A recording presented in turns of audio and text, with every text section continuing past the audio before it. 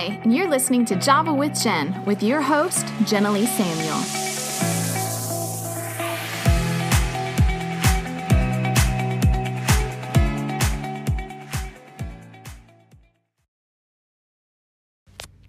Hey guys! Okay, so I'm back.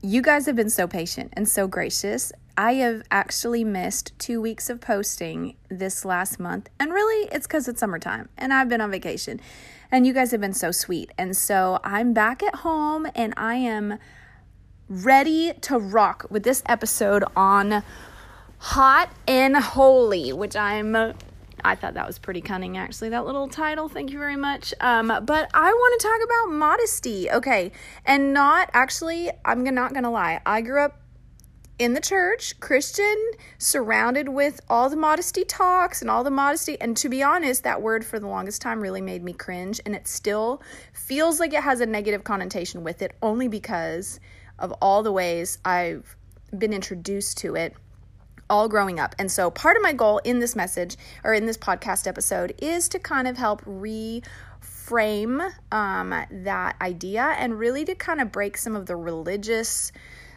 gobbledygook that hangs off of it and really free us up to step more into our identity as sons and daughters of God, living in a kingship, in a heavenly reality, as opposed to a weird religious-y, stuffy, rules-based reality. So, are you with me? Okay, but speaking of modesty, I have to share a little thing. I went to Dillard's today, and totally spontaneous with a girlfriend. I bought a ton of shoes, actually 5 pairs, which I really don't have room for, so I'm going to have to weed out some shoes out of my closet. But I haven't bought shoes in a while because my closet is full, so I'm just going to have to weed out the old ones. But y'all, I bought $500 worth of shoes, and I paid $110, and I was very, very proud. Every pair was between $17 and $23, and these are like $100 shoes I'm talking about. So I was very proud of that. And you know what? I think that plays to modesty a little bit. I was modest with my budget. So we'll go with that. Oh, crap. I should have saved that for life hacks. Okay, so we started our episode with life hacks today. And go to Dillard's. Everything's like 65% off, and then the one I nailed today was like 40% on top of that, and I found that a lot of those sales were actually relevant online as well. So go do your shopping. There's your life hack. We just did it at the beginning. You're welcome. Okay, so on to this topic of hot and holy. Now, let me just give you a little background. Okay, first of all, this is going to be a series of episodes because, there's so much content here. I was like, I just need to write a freaking book on this topic. Secondly, the amount of feedback that I received online was kind of mind-blowing because I feel like I've tried to talk about this before and it was kind of crickets, and well, minus a few, people chiming in, but I actually asked men to weigh in, and they had some incredible, gracious, wise, insightful responses that to me was really encouraging. And so I'm going to actually have an episode dedicated just to that feedback, and I'm going to interview one of the guys who gave some of that feedback and actually is also a really insightful guy and gives a lot of thought to this stuff. And so I'm excited for that episode. I don't know what we'll call it. Maybe Hot and Holy from the guy's perspective or something. So stay tuned for that. But in today's, I want to address a few things. Now, I don't want to overwhelm you guys, so we're going to cut this into 2 episodes. And so in the next episode, we're going to get super practical about modesty. And let's see here, I'm looking at my notes. We're going to get practical about modesty because, sometimes it really does still help to have the practicals. But in this episode, we're going to address some of the messages that the church has sent to women over the years that many of us have experienced. And are those messages true? What does the Bible say? What is God's thoughts? And so if this is an area of life that has affected you or anyone that you know, please share the episode. I think this is something that most women, actually people have been texting me asking when this episode will be up. So let's dive right in. So one message that I feel, now everybody, I did notice in polling my audiences that different generations actually had kind of a different mentality around modesty, which makes perfect sense. It seemed that the older generation actually had more of a healthy perspective, that it was more about class and self-worth and value. And then the younger generation had more of a negative experience with the topic of modesty and fashion, because it had more of a religious tone, which was cover up, shame on you for being beautiful, you don't want to make your brother sin. Now, I don't know if that's because younger women tend to, maybe they're just a little more sexy looking. I don't know. I think older women can be totally sexy looking. So I don't know if that's it or if it's just the different generations had a different messaging around it. But I want to speak to, since the older generation had more of a healthy approach, I really want to speak to what the younger generation has experienced and the message that we've received. And what I've experienced and what many women have shared with me is that what the message we've gotten from the church has been: cover up, be careful, your beauty is a vice, so be really careful because you're going to make the guys around you sin, and if you do, it was your fault for not wearing the right stuff. And that sounds like a very harsh, stark way of looking at it, and that may not always be the actual verbal message that is expressed to people, but it is, from a lot of these women I've talked to, the message that is kind of secondhand given to us. So let me give you some examples. I had two ladies that I know who are actually both pastors. I think both of them grew up in the church. One of them, her experience was that she was in school, and I'm going to actually look up her story right now because she sent it to me and I want to read it correctly. She said, forgive me. I should have pulled it up already. Okay. She said, in 6th grade, the rule at my school was that shorts cannot be shorter than 4 inches above the knee. I guess they were having trouble with it because the school nurse pulled us out of class, lined us up against the wall, and measured our legs above the knee with a ruler. Okay, hi, embarrassing. She says, I've had so many modesty talks, and a major talking point, especially before prom, emphasized that my body's feminine qualities could cause boys to lust. I think in general, growing up, I always wanted to hide my chest or my curves. This girl is built a little more on the busty side. She said, I'm not one of the many people that feel bitterness about modesty culture, but because I do feel there are some good nuggets in there about honoring my body and encouraging others to honor it as well. But I can definitely see how the message can get distorted and create shame and misguided assumptions about responsibility. So much depends on culture.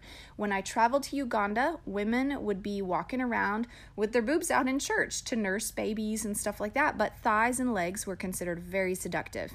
I'm responsible for my behavior, not others, but my behavior does affect other people and the way I'm perceived. Difficult, but true. I think that you and I have just found that often the church jumps the gun and mandates rules when often, if the heart is discipled first, Holy Spirit does a better job teaching self-dignity and clothing ourselves with honor. I loved her response because she shared her experience and how high humiliation, and honestly, I went to a Christian school and I'm pretty sure they measured our shorts as well. And it's kind of always like the girls walked around with this fear of being called out of class for being outside of dress code, or, because there was almost like this. I don't think anyone was trying to shame us. They were probably trying to be very kind about it, but it was just embarrassing, and you don't want to be the one girl who's wearing stuff that's too short because then it sounds like you're like a floozy or whatever, And so I think in the church's effort, and I'm going to be gracious with my view of it, is that in the church's effort to convey a difficult message, one that really is an issue of the heart, it's gotten messy and it's gotten complicated. And so I appreciated her perspective that was to look for the good in it and not totally discount the messaging, but realize she has a right to eat the meat and spit out the bones, and that Holy Spirit really is the one who does the heart work of teaching us about modesty and how to dress. And so let me share another story with you. And this woman is also a pastor. But she said this one happened in college. So the first one was in junior high. This one was in college. Since she went to a Bible school, I believe. She said we had a very strict dress code. The problem was I lived at the dorms and was fed fries and hot dogs every meal, and I gained my freshman 20. And listen, clothes being too tight from gaining weight, that's a whole nother area, and that's always a struggle, and that's difficult on multiple layers, multiple levels, because then you don't feel good in your clothes, and you don't look good in your clothes, and then it looks like you're wearing stuff you shouldn't be wearing. So that's just difficult. She said, I didn't have the money for more clothes, and my only option was what I already owned. The ushers, I guess that was who would keep an eye on dress code, were ruthless. As I gained weight, I gained their constant attention. The same lady that confronted me daily cornered me in the bathroom. I had a skirt to my ankles on, but there was a slit that hit the bottom of my knee. She grabbed the side of my skirt and started yanking on it, telling me how inappropriate I dressed and that she saw the bottom of my kneecap as I was walking. I cried. I was so ashamed, and I felt so helpless in the situation. I started starving myself to try to get things to fit, and just as you know, my body went into hibernation mode. Like, that's not okay. And, okay, I have so many thoughts. I have to stick to my notes. But I think many of us ladies, especially if you've grown up in the church, but maybe even if you have not grown up in the church, but you've visited church and you felt judged by people looking at you because you didn't really know what to wear. Or, I mean, we've had, ladies that I've seen ladies come into church who maybe just don't understand what modest dress looks like in the practical sense, and they're wearing their best. You know what I mean? And I feel like it's so important that we respond with a spirit of grace in this. So, okay, I'm not going to get off track, but as you guys can see from these stories, I think that those stories embody some of the messaging that many of us have been sent, which is shame on you, cover up your body, your female body causes people to sin, so cover. And I've thought about this long and hard, especially when the Lord pulled me into fashion.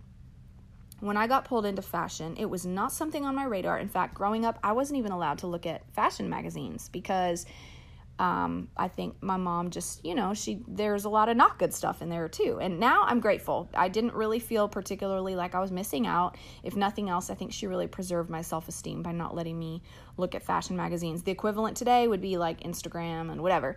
And I think she saved my self-esteem in a lot of ways. But I did have to kind of catch up when I became an adult. I had to learn a lot about clothing and makeup that I didn't learn when I was younger.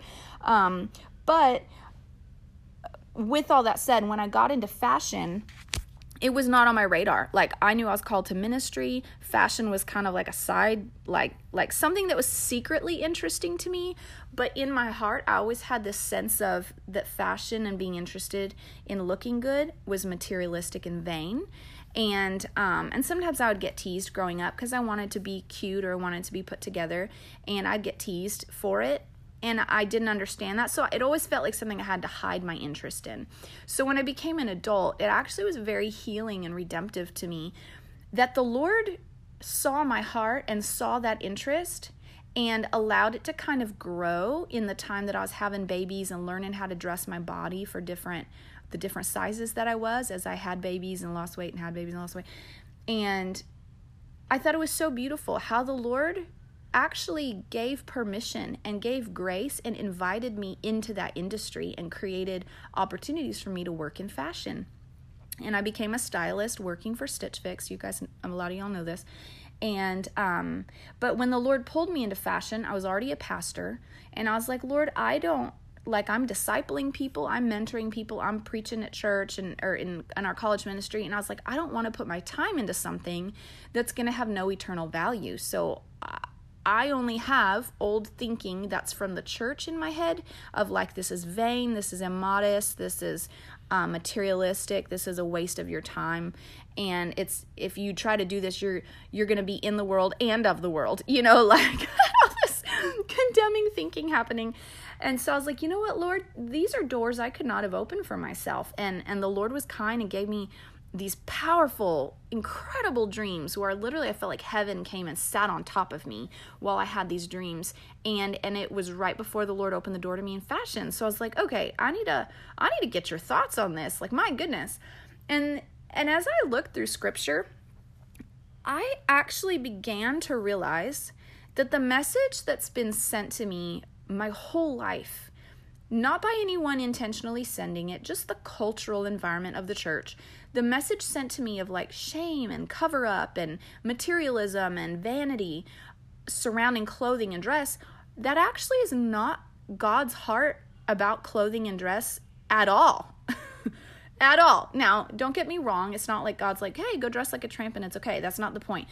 But what I'm saying is the very message I was sent that causes shame and sends a message that I need to cover up, or that somehow my female figure is the thorn in my side I'm always going to have to contend with, that is not the message of God's heart. And I really hope that in this episode, you guys really catch that truth. So as I looked through scripture, I said, God, I need your thoughts. And of course, I found the scripture that talks about, it's in Timothy, I think, where it talks about that, women should not draw their beauty from their outward adornment, like the braiding of hair and the fine gold and jewelry, but from a gentle and quiet spirit, which is so precious to God. That is a beautiful scripture, but it is a scripture that I feel like has been used in a condemning way. Or maybe that's just how the enemy twisted in our heads. Maybe no one meant to condemn us, and just the enemy tried to distort an entire generation's perspective of beauty. So maybe that's what we're dealing with here. But that always sent the message to me of braiding hair and fine jewelry is a lesser version of beauty and is an unnecessary form of beauty and is really a vain, superficial form of beauty. Really, you should just focus on your heart. And then, of course, people pull out the scripture of, God does not look at the outward appearance, but as man does, but God looks at the heart. And I feel like that also is kind of turned into a weapon sometimes of like, oh, you don't need to worry about how you dress. God doesn't care. It's just man that notices that. But here's the real fact, people. In this world, we don't only exist with a relationship with God, we also exist with relationships with people. We don't just live in a spiritual world, we live in a physical world as well. If clothes didn't matter, God would not have slaughtered an animal in order to cover Adam and Eve. Did you hear me? God was the first fashion designer. And interestingly, I'm totally getting ahead of myself in my notes, but interestingly enough, where clothing was first created was also the first place in Scripture that blood was spilt, and I believe it was a type and shadow of what Jesus was going to come to do. So I'm going to unpack that in a minute, but I don't want to get off my notes too far. Okay, so back to this. Is God's heart? Shame on you, cover up, hide your body? No. How these people handled my two friends who are both pastors, was that right? No. And here's the deal. Here's how we know that messaging is not true. Here's one way, is that these two women, when there was a dress code rolled out at our church that was for, the stage and for the staff, simply because, everybody has different understandings of what appropriate dress is. And so sometimes you do need a dress code. Workplaces have a dress code. Schools have dress codes. Heck, even some governmental buildings or restaurants have dress codes, right? So it's a thing, and it's not a bad thing. But when this church dress code was rolled out, it was on the very strict side, and it was very difficult to abide by because it was kind of extreme. And these two women had very emotional PTSD type responses. And they both, as I processed with them, they both realized that it was a trigger for them because it was stirring up all these old feelings of shame from their childhood. Now, let me ask you, when we treat people in love, and the fruit of the Spirit being love and joy and peace and patience, is love and joy and peace going to produce a PTSD type response? No, absolutely not.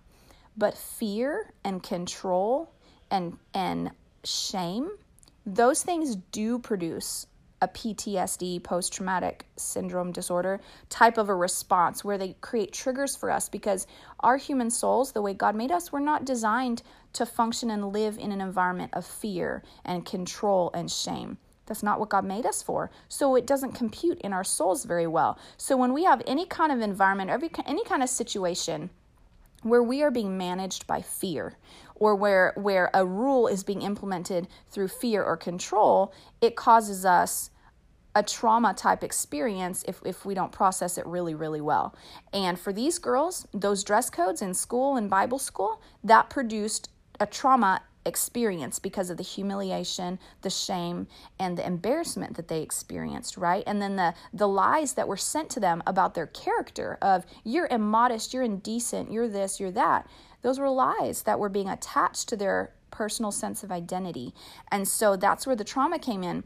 And so that tells us that a lot of the way the church has handled this has been cloaked with shame, accusation. The enemy has seized it to produce lies in our hearts about ourselves that actually attack our identity. In fact, from the one friend, she went into a habit of starving herself and eating disorders because of those lies. Like, that was not God's goal or God's intention in encouraging us in Timothy to let our beauty come from an inner quiet spirit. No, that was not God's messaging at all. And so the true messaging, the messaging that comes from God's heart, I believe that scripture, we can still glean the wisdom of that scripture. What God is trying to convey is, hey, listen, you're more valuable than your external braided hair, pretty looks, all this stuff. He's saying there's more to you than just what you look like. I want you to draw your sense of worth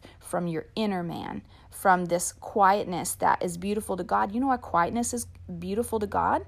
Because it's a restedness. It says, I don't have to prove anything.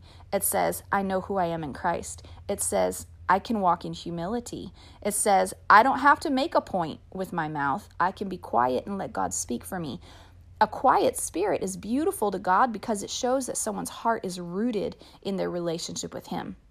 That's what he was saying, is your beauty needs to originate first from your relationship with God. He was not saying braided hair, fine jewelry is bad. In fact, now let's dig into, when I got into fashion and I searched the scripture, I began to figure out and see that God actually very, very much endorses quality clothing, fine clothing, looking attractive, looking beautiful, and putting thought and care into it. So let me walk you through some of these things. Okay, so I'm way off notes, so whatever, but it's working. All right, so there in the Old Testament, the priests, before they could go into the Holy of Holies, they had a certain ritual they had to follow, and part of the ritual was about their clothing. There were certain bells, certain little apples, I think, that hung off the end of their clothing. Apples might not be right, but there were certain things about their clothing that all were symbolic and represented certain things, and their clothing had to be free of blemish. Their clothing was made with linen and breathable fabrics, because in the presence of God, you are not to toil, you're not to sweat, and so it had to be very breathable, and there was an ease and a restfulness about it. And so their clothing was very meticulous, and God was the one who gave instruction about what their clothing should look like. There's also a parable in the New Testament where they're talking about going to the wedding feast, and that the Lord would open the door and would say, you don't have the proper garments, you're not welcome. And is it actually about garments? No. The point is, he's making the point in the wedding feast is that when we get saved, the Bible says we receive clothes and robes of righteousness. That's really what it's alluding to in that parable. But even that speaks to when we get saved, we become clothed differently in the Spirit. We receive robes of righteousness. So when we go to heaven, we're going to be walking around with cool new clothes that are from Jesus that have a purpose, right? And so that has a purpose. There's a story in the Old Testament that talks about, I think it's in Deuteronomy, that it talks about a baby that was found in the desert. Again, it's an allegory, and it talks about this rescuer who finds this baby that has been abandoned, splashing about in its own blood, meaning the umbilical cord has not been cut and it's bleeding out. And in other words, that's the ultimate sign of abandonment, right?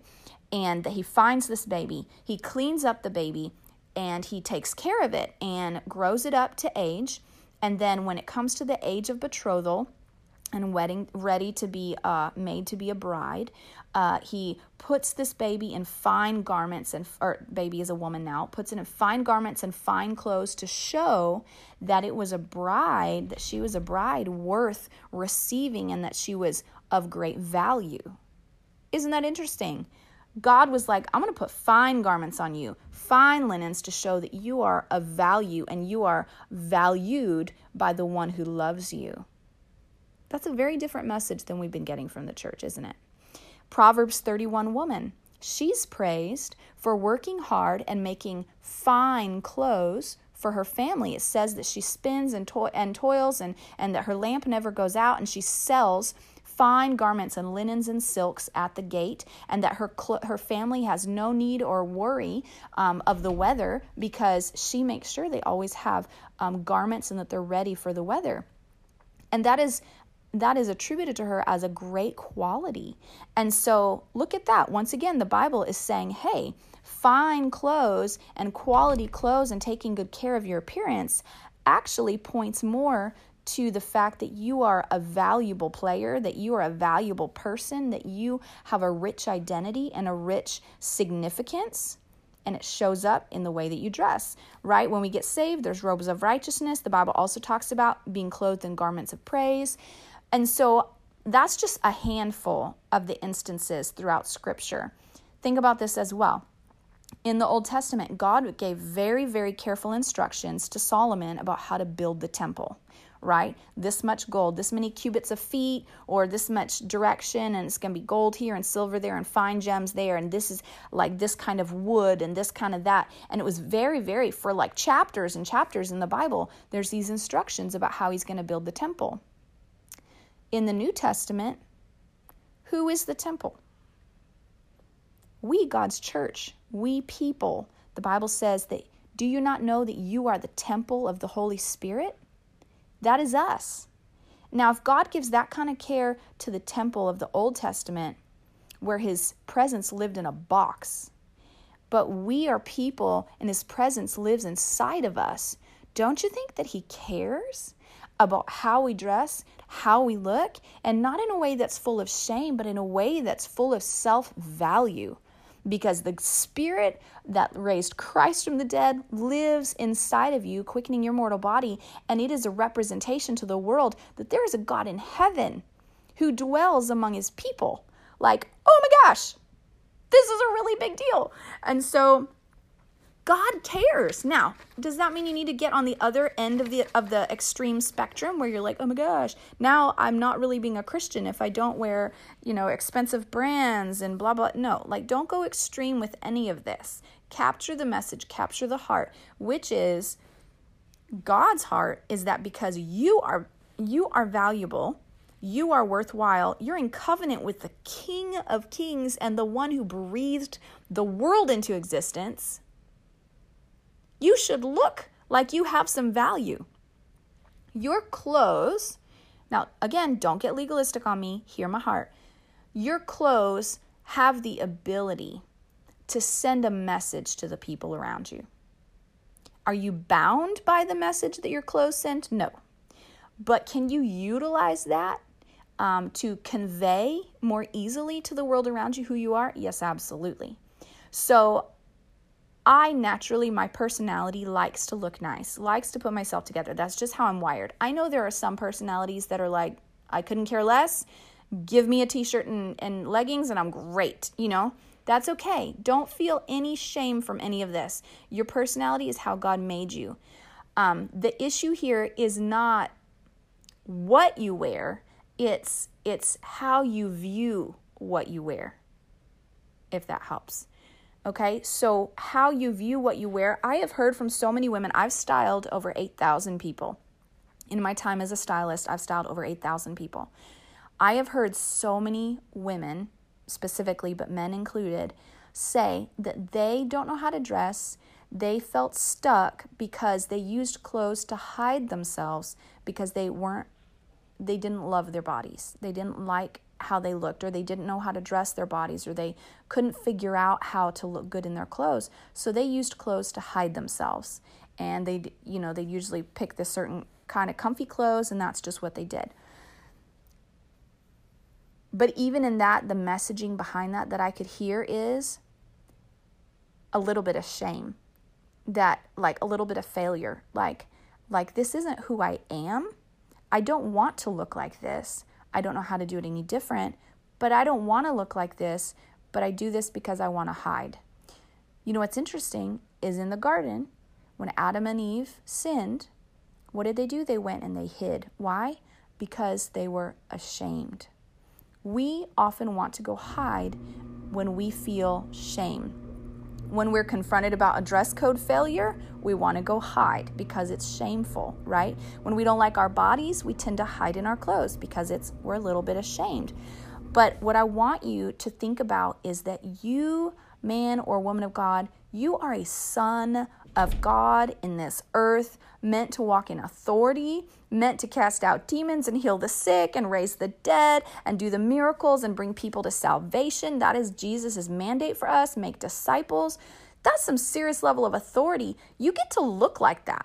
Now, again, I'm not saying put the clothes on and walk in insecurity. I'm saying back to what Scripture says in Timothy, is that your beauty, your sense of attractiveness is true attractiveness when it comes from the inside first. I have been insecure in pretty clothes, and I still don't truly feel pretty if I feel insecure.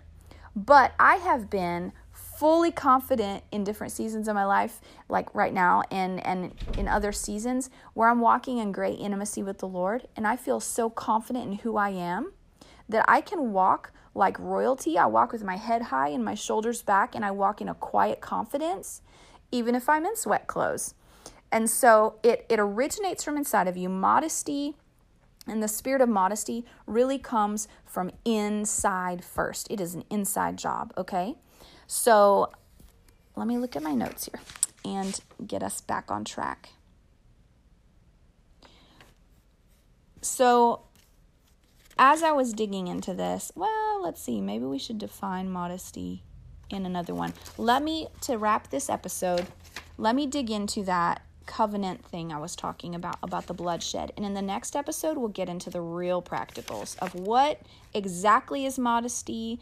Let's dig into the practicals of that. That'll be a briefer episode, but I do want to share some really interesting things I've learned over the years. So make sure you come back for part 2.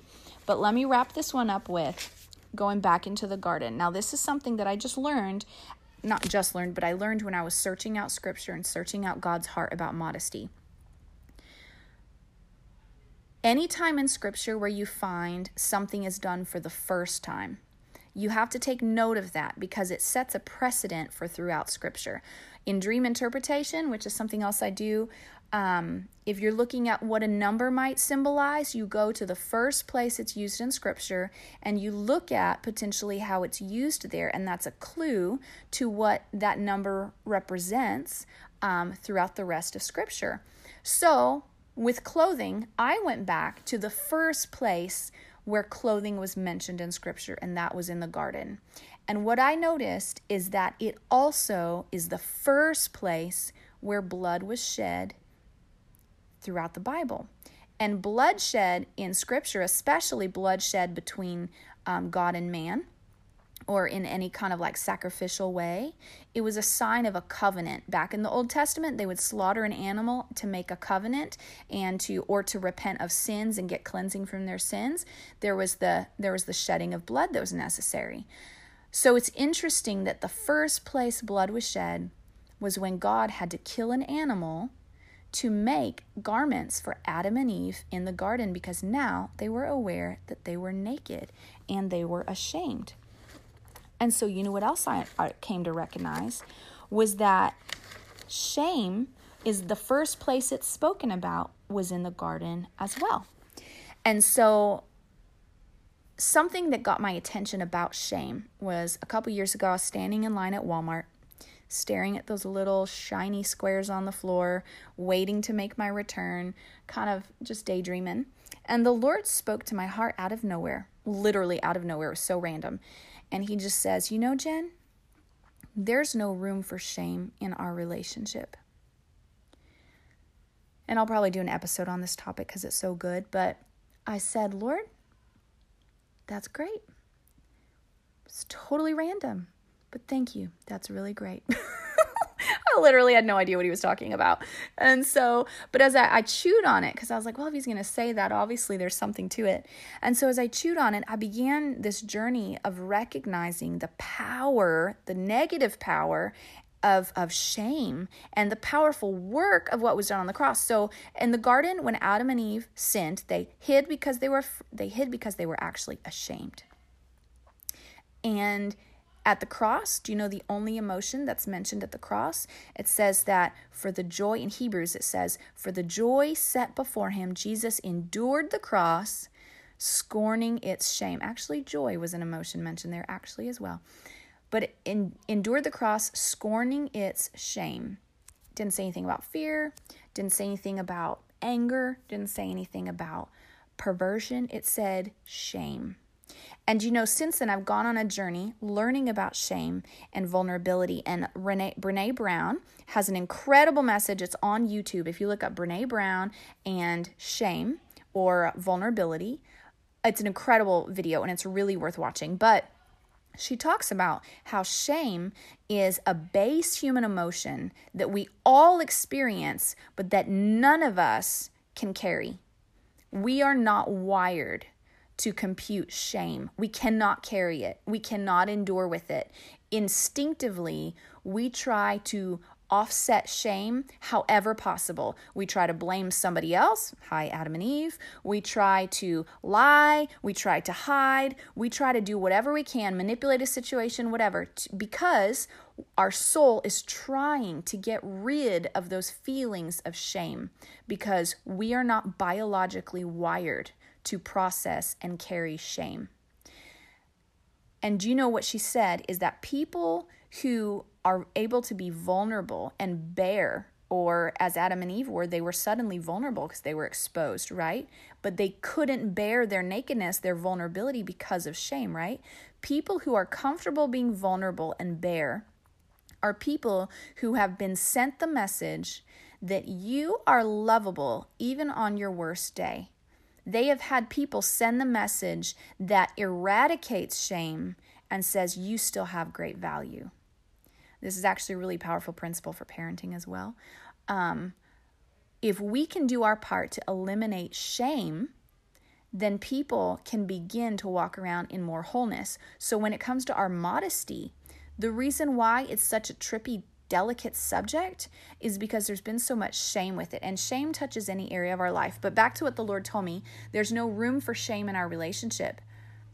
With God, in a relationship with him, Jesus flippin' died on the cross to break the power of shame, because shame is what gets in between us and our relationship with God. Shame causes us to fear. Shame causes us to hide. Shame causes us to run away. Shame causes us to lie. Shame is at the bottom of everything that causes our life to begin to deteriorate.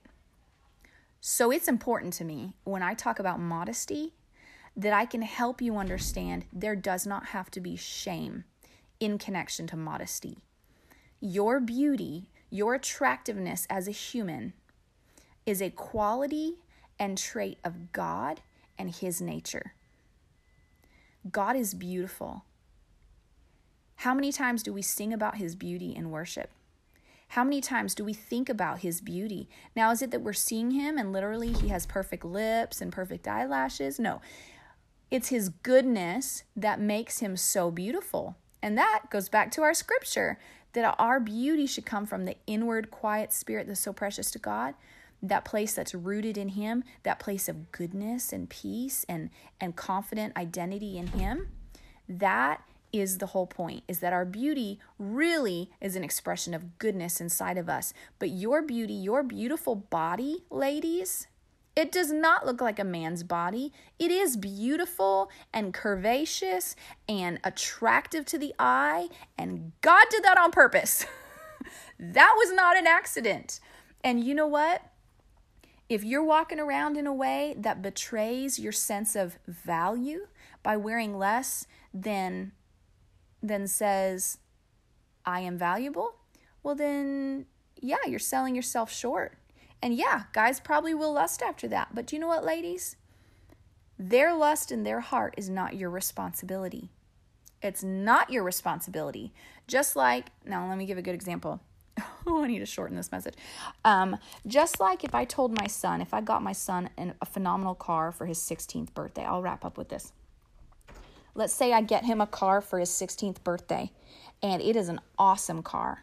And it is beautiful, and it's powerful, and it's awesome. And I tell him, Judah, I've got you this car, and I'm so proud. I worked so hard to get you this car. And I chose it myself with careful hands. And you know what? I know it's going to be a blessing to you. But why don't you park it in the garage? Because I don't want anyone to get jealous.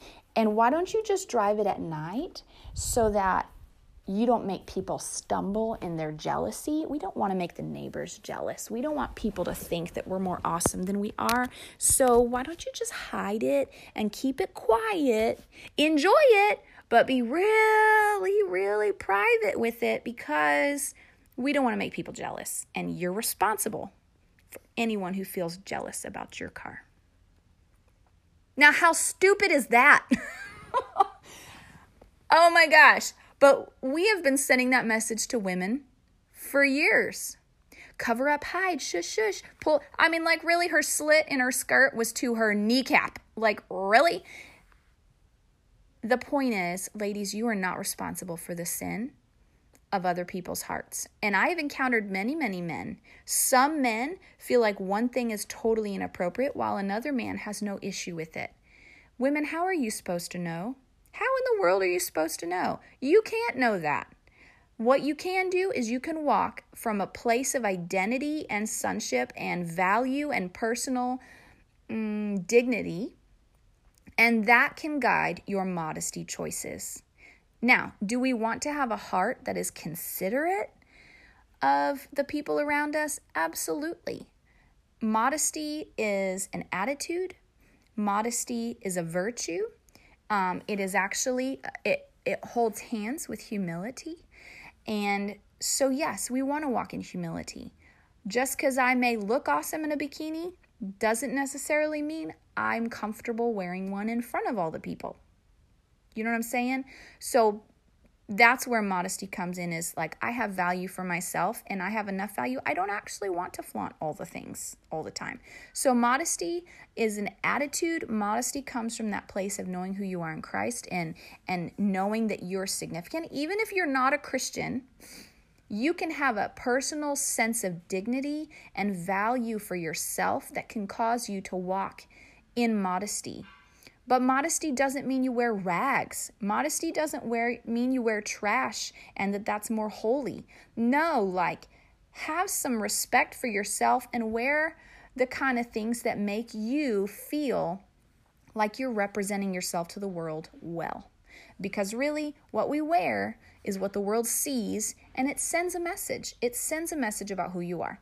Again, don't get stuck in the trap of feeling like you're now imprisoned by the message that your clothes are sending. I definitely still wear loungy clothes and no makeup when I go to the grocery store sometimes. Okay, so let's have some freedom, folks. But I hope that frees you guys a little bit. Now, I'm going to make my second episode right now.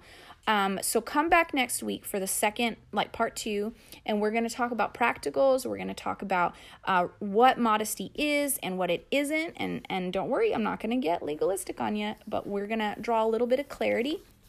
And yes, I have some more good stuff to cover. So thank you for listening to this message. Again, ladies, shake off the messaging that the church has ever sent you, probably well-intentioned, but I think the enemy has tried to twist up the message of your beauty and the message of what you look like and how you portray yourself to the world. The enemy has tried to twist it up because he wants to be the one to write that story.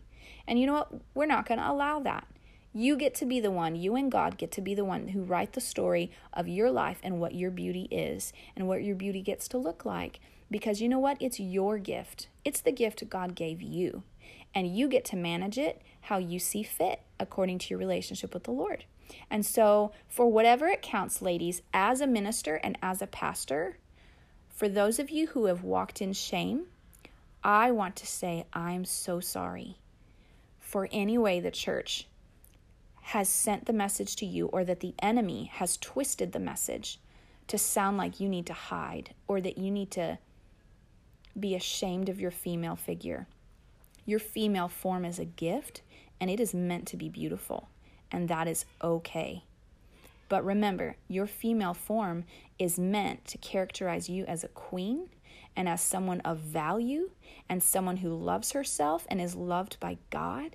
And so your dress and the way you approach modesty is most whole and most good when it comes from that place of knowing that you are loved by God and you are already accepted in Him, and you don't need to prove anything to anybody. Okay, so thank you for listening. Don't forget that life hack this week in the beginning was about Dillard's and going and getting some shoes on sale. And don't take too long to go do that because it may not be on sale after a while. Okay, so stay tuned for part 2. It was good to talk to you guys. I'll catch you soon. Bye. Thanks so much for tuning in to today's show. For those of you who've rated or shared this podcast on social media, thank you. Reading your comments and reviews always means so much to me. Listen, let's stay connected. Come follow me on Instagram at Java with Jen, where you can follow the latest and say hey. It's a really great way to stay in touch. Many of you have also asked how you can support the show. You can make donations through the Anchor app or on Patreon, or of course by sharing, rating, and reviewing on social media and iTunes as well. Thank you to each of you for your ongoing support. Your heartfelt feedback always reminds me why I do this. Until next time, remember, you've got this, and God's got you.